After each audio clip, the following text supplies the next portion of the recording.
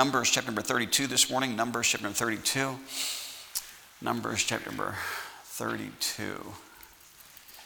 If I could take just a moment and recognize our visitors this morning. It's good to have Ian and Kelly. They're not really visitors, but it's nice to have them back. And the baby. You have the baby with you? Good. Oh, in the nursery? Good, good. Tell the name again of your son. Weston. And so it's exciting. I have a baby and growing a family. And so anyway, nice to see the two of them. Anybody else on my right-hand side this morning? You're visiting on left-hand side this morning? Anybody your first time here this morning? You know, you introduced yourself to me earlier. Tell me your name again. Anna. All right. It's A-N-N-A. All right. Anna's from Topeka. Again, thank you so much for coming this morning. Anybody else this morning? All right. Well, we're glad that you all are with us this morning. We are going through the Pentateuch. It's just kind of a reminder. We're doing an overview of the first 5 books. Genesis through Deuteronomy means 5-volume. Pentateuch means 5-volume book or 5-volume set there. And we're looking at just some key stories in these first 5 books. So this morning, I want to look at this lesson. I called it the border choice. And again, it's the story of Reuben, Gad, and the half-tribe of Manasseh. So let's look at Numbers 32. Look at verse number 1 with me. Numbers 32, verse number 1. The Bible says this, "Now the children of Reuben and the children of Gad had a very great multitude of cattle. And when they saw the land of Jazer, the land of Gilead, that behold, the place was a place for cattle, the children of Gad and the children of Reuben came and spake unto Moses and to Eleazar the priest and unto the princes of the congregation, saying, Adaroth, Dibon, and Jazer, and Nimrah, and Heshbon, and Elilah, and Shebam, and Nebo, and beyond, even the country which the Lord smote before the congregation of Israel is a land for cattle, and thy servants have cattle. Wherefore said they, If we have found grace in thy sight, let this land be given unto thy servants for a possession, and bring us not over Jordan." And that question about they were asking is to not go over Jordan was to not go into the promised land. And that's why we call it the border choice. They made a choice to stay on this side of Jordan, which was the east side, instead of crossing the Jordan, going to the west side. Let's go ahead and pray and look at these scriptures together. Father, thank you again for the Bible. I ask you to please now use it in our hearts and lives. Give us the wisdom as far as what you once said. Speak to each person that's here this morning. Father, if there's someone lost, help them to be saved. Help all the teachers in the various classrooms this morning as they teach your word also. Give them the power of the Holy Spirit and the words to say for the young people. Thank you again for these that have come this morning. Would you bless them for being here? In Jesus' name we pray. Amen. Church family, this is an interesting story to me because it's really a picture of our Christianity, that all of us have to make a choice whether we're going to be in God's perfect will or God's permissive will. There's a lot of stories that represent that, and even in recent days we've talked about that. But God led the children of Israel out of Egypt. We understand that what took place is when they left Egypt, they went through the wilderness. They came through the wilderness. They get to Kadesh Barnea, which is the border of going into the promised land. When they get there, they send 12 spies in. Those 12 spies come back and say, "We can't do it. There's giants in the land." God says, "That's fine. Then what's going to happen? Those 20 and up will never go into the promised land. Those 19 and younger will have to wander for 40 years in the wilderness." They wander for 40 years in the wilderness. And then they're getting back now to the Jordan River, where they're about to cross over into the promised land with this new generation. Before they crossed over the Jordan River, they had a couple of major battles. Og, king of Bashan, Sihon, king of the Amorites. Those 2 major battles took place, and of course they were large. It was a large piece of property, large land before going into the promised land. So in their mind, Reuben and Gad, they thought to themselves, "Hey, listen, this land's just fine for us." Now listen to me this morning. So many parallels for the Christian life. We can be so comfortable that we really miss out on the best that God has for our life, all right? You don't want just good, you want best. All right, you don't want just permissive, you want perfect. And so when it comes to the Christian life, we need to be careful that we don't just settle for whatever we have. We need to settle for what God wants for our lives. All right, so what we have in this picture here is Reuben and Gad get to the promised land, or to the border of the promised land, and instead of going over to do what God, now think for a moment here, all the way back to Genesis chapter number 12, God promised Abraham not only a seed, but a land. He said, "Listen, I'm going to multiply your seed as the stars of heaven." And then he also promised Abraham, "I'm going to give you a land." And where he was, he said, "Look to the east, north, and south." He said, "This is the land that I'm going to give to your promised seed." And again, I want to remind us that the land of Israel still belongs to the children of Israel. It still belongs to the Jews, okay? This thing of the Palestinian conflict, and this thing of, the Jews need to give back Jerusalem to the Palestinians, that is so false. All they got to do is read their Bible. All righty? The Bible gave the dimensions and gave the cities, and from the river Euphrates on over to the Mediterranean, God specifically spells out what the land of Israel is and what belongs to them. So God told the children of Israel, this is what I promised you. Now, what's the picture this morning? The picture is, what has God promised us? What is God's will for us? When God led the children of Israel out of Egypt, he didn't lead them haphazardly and say, okay, let's stop here. There was a plan. There was a place that God had for the children of Israel. And can I tell you that in your Christian life, he's got a plan for you, a plan for your children, a plan for your grandchildren. And we want to make sure that we reach what God wants for us. How many is saved this morning? Say amen. Amen. Aren't you glad you're saved? Nothing but the blood, we sang a moment ago. We know for sure we're on our way to heaven because of the shed blood of Jesus Christ. And so because I'm saved, I know what my end result is. I'm going to go to heaven. I understand that he's going to come back and set his kingdom up here, and I understand that I will forever be with God. What a wonderful plan. But can I tell you, in this plan that God, in the place that God has us right now, God has a plan for your life. And you ought to want to be in the plan, all right? Not just a permissive, but a perfect. Now let's look at just a couple thoughts this morning with this. I want to read a little bit more of the story this morning. Look at verse number 6. Moses is not happy with what they are requesting. And Moses said unto the children of Israel, said unto the children of Gad and to the children of Reuben, shall your brethren go to war, and shall ye sit here? So he first of all says, hey, listen, you don't expect them to go fight for the rest of their land after we've already fought for yours and you get to sit here? That's not going to happen. Then Moses says in verse number 7, and wherefore discourage ye the hearts of the children of Israel from going over into the land which the Lord hath given them? So in other words, by you not going, you're going to discourage them. Hey, by the way, there's a simple truth or principle I think that is important for us to see here. And that's when we think to ourselves, well, it won't matter if I'm not there when it comes to a church service, or it won't matter if I don't go when it comes to soul winning. Church, can I just tell you, there's an encouragement by numbers. All right? Now, somebody asked me the other day how many people we have coming to church here, and I don't dwell on the numbers of our church, okay? Now, some people fault me for that, and that's fine. Brother Mize, he gets the count for me. He puts it in the file for me, so I know exactly how many people's coming. But I don't look at the numbers. I don't get up Monday and get discouraged because we had 10 less than we had last week. And I don't get excited because we had 10 more than the week before. But can I tell you something? There's something about your presence that gives encouragement, all righty? And so that's what he's telling them. He says, listen, you're going to discourage the hearts of the children of Israel if you don't go with them, all right? Look what he says next in verse number 8. He says, thus did your fathers when I sent them from Kadesh Barnea to see the land. For when they went up unto the valley of Eshcol and saw the land, they discouraged the heart of the children of Israel. So what's he talking about when he says their fathers? He's talking about the generation of 20 and up. When the spies went in, they came back and says, we can't do it. They discouraged the hearts of the people. So can I just tell you, Moses is not very happy with them. How many of you got children? Raise your hand if you got children. Have you ever let your children do some things, but they really knew you didn't want them to do them? I mean, it's happened to me. It's happened to my kids frequently, all righty? Here recently, one of my kids wanted to go do something, and I said, you can go, but I wouldn't. They don't like it when I do that. You can go, but I wouldn't do that. All right? Now, can I tell you, sometimes God does that with us. You can go. I wouldn't do that. And that's what happened to the children of Israel. Moses gave the disapproval. All they had to know was, hey, the man of God doesn't think we should do this. But that's not what they did. They keep going their direction.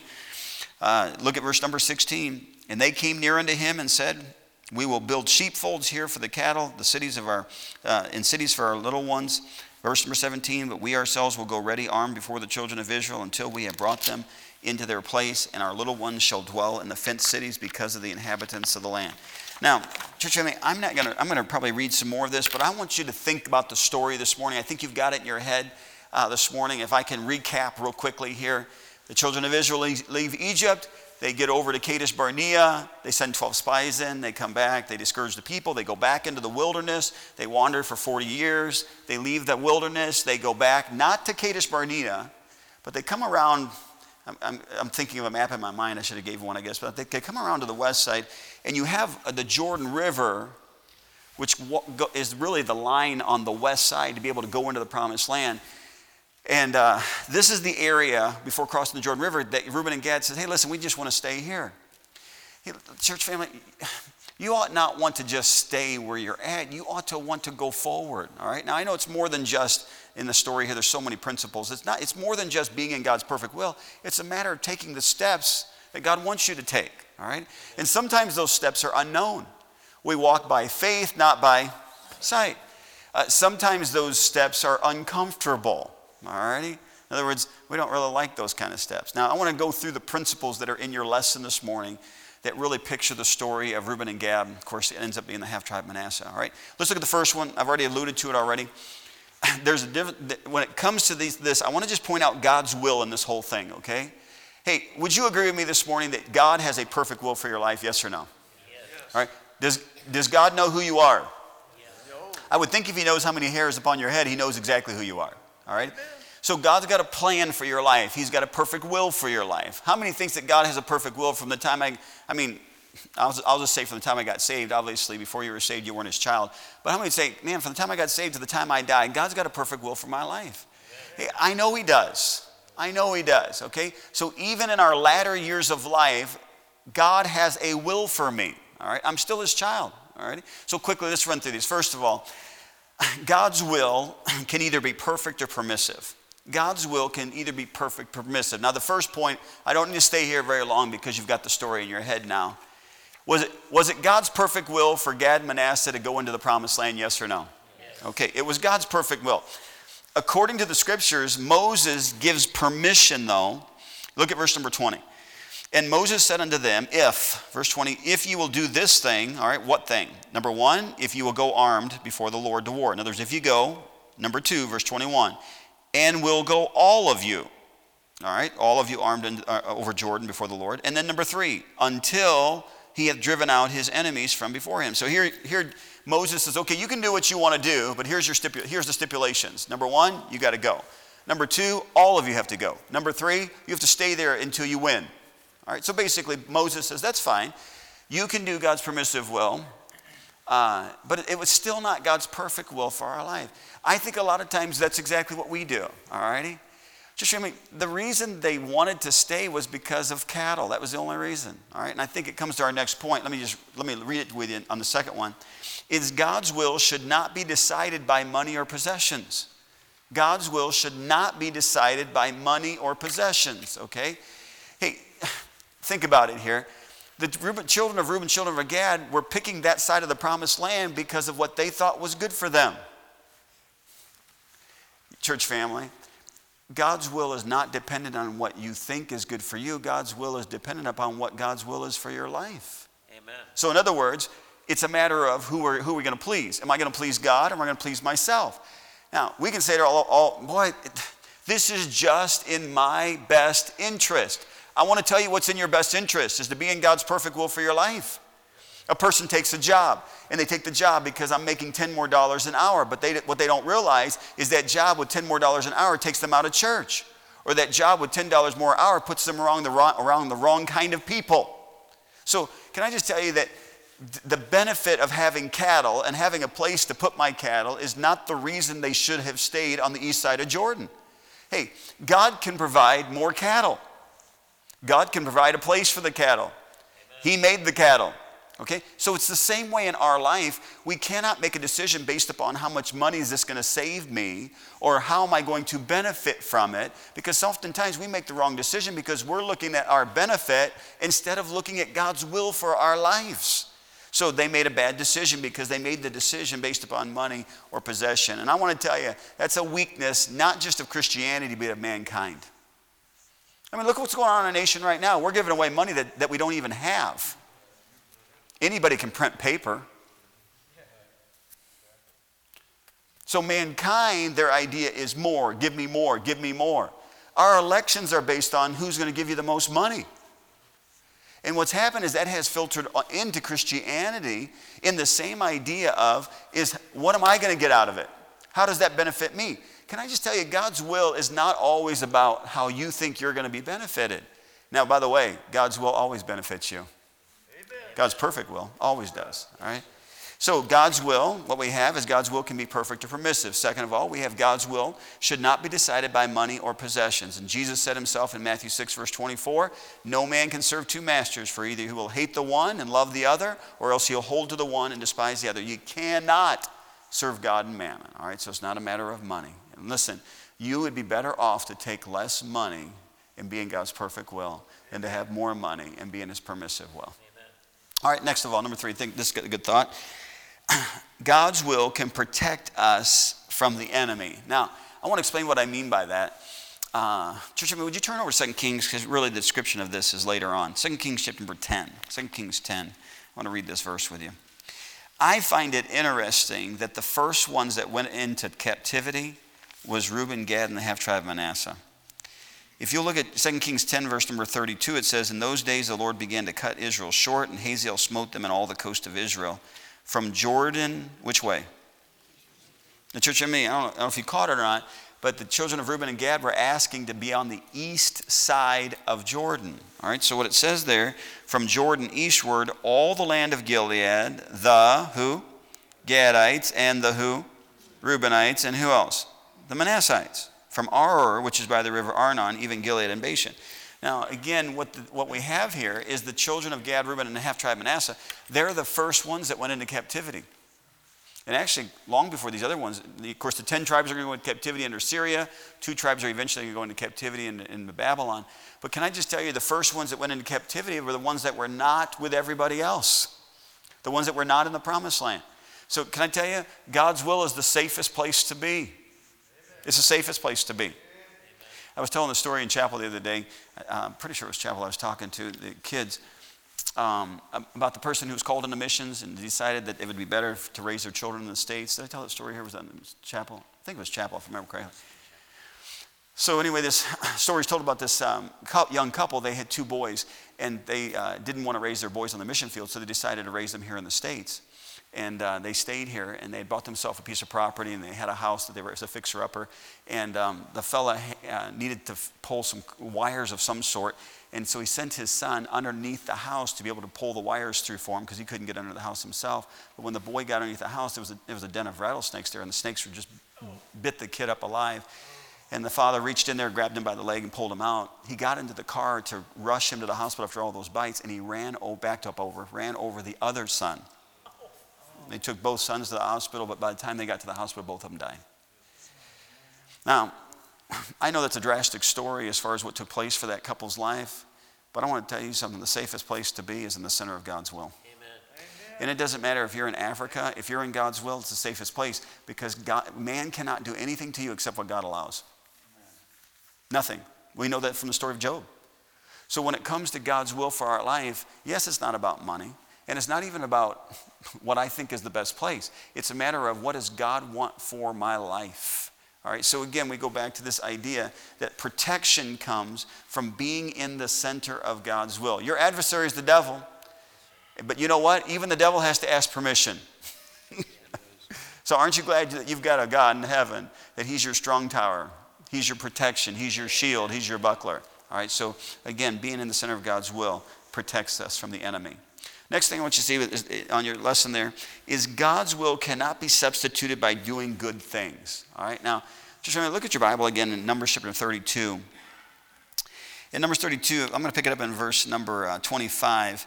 It says, and the children of Gad and the children of Reuben spake unto Moses, saying, thy servants will do as my Lord commandeth. Our little ones, our wives, our flocks, and all our cattle shall be there in the cities of Gilead. But thy servants will pass over, every man armed for war before the Lord to battle, as my Lord saith. Now, can I tell you, here's what they were saying. Hey, as long as we don't have to go into the promised land and we can do our own thing, we'll even help you. We'll go in and fight, and we're talking, I think it was 40-some thousand, Reuben, Gad, and half-tribe Manasseh. I think it was 40,000 plus, that they all went over and they helped fight. And by the way, they finished what they promised. When you read the rest of the story, they fulfilled their commitment. Now, can I tell you, there are some Christians that think that they can do good things and still not be in the will of God, and it's going to be okay. It's almost like, I don't have to feel so bad about doing my own thing because I'm half-heartedly doing God's thing. All right? It's almost like a person saying, hey, listen, I don't want to go tell anybody about Jesus Christ, but I don't mind giving to missions so somebody else will. Hey, I'm all for giving to missions. I think you ought to give to missions. I'd give you tithe and offering first, but I think you should give to missions. But can I tell you something? Missions does not take the fact away that we're all supposed to be a witness for the Lord Jesus Christ. Are you all me? I mean, I'm just telling you that the children of Reuben, children of Gad, thought to themselves, okay, we're not going into the promised land, but we'll help you get in there. In other words, we're going to do good, and in their minds, do right in order for them to do wrong. All right? It doesn't work that way. It doesn't work that way. And this morning, I'm not trying to convince you stop doing right if you're doing wrong. What I'm trying to say is be in the center of God's will. Be in God's perfect will for your life, and not use things, doing good things. Try not to use things to say, okay, I'm doing this, so it's okay. You know what that's called? It's called justification. I'm trying to justify why I'm not in the center of God's will. All right? Well, I go to church. I give my tithe and offering, yes, those things are good, and yes, those things are right, and yes, they fulfilled their commitment, okay? But it still was not where they should have been. They should have been in the promised land where God wanted them, all right? So again, God's will cannot be substituted by doing good things, all right? There's one more I want you to look at this morning about concerning God's will. And it's this is kind of interesting to me. I don't know if you've seen this before, maybe you have. But I'm going to back up a little bit. In chapter 32, look at verse number 1, just the first phrase. Now the children of Reuben and the children of Gad, that's all I want you to notice. Look around verse number 2. It says the children of Gad and the children of Reuben. Verse number 6, and Moses said unto the children of Gad and to the children of Reuben. Verse number 25, it says, and the children of Gad and the children of Reuben. Verse number 29, it says, and Moses said unto them, if the children of Gad and the children of Reuben. Verse 31, and the children of Gad and the children of Reuben answered. Now, this is kind of interesting. Look at verse 33, though. And Moses gave unto them, even to the children of Gad and to the children of Reuben, and unto the half-tribe of Manasseh, the son of Joseph, the kingdom of Sihon, king of the Amorites, and the kingdom of Og, king of Bashan, the land which with the cities thereof, and the coast, even the cities of the countries round about. Now, most of you have seen this before, but church family, it wasn't until the very end that Manasseh even shows up in this thing. And it's not even the whole tribe, it's half the tribe of Manasseh. All right? So Reuben and Gad, if you read the whole chapter, you'd find out Reuben and Gad, they come to Moses, they come to Eleazar the priest, and they come to the princes of the congregation and said, hey, we would rather have our inheritance on the other side, on this side Jordan, if that's okay with you.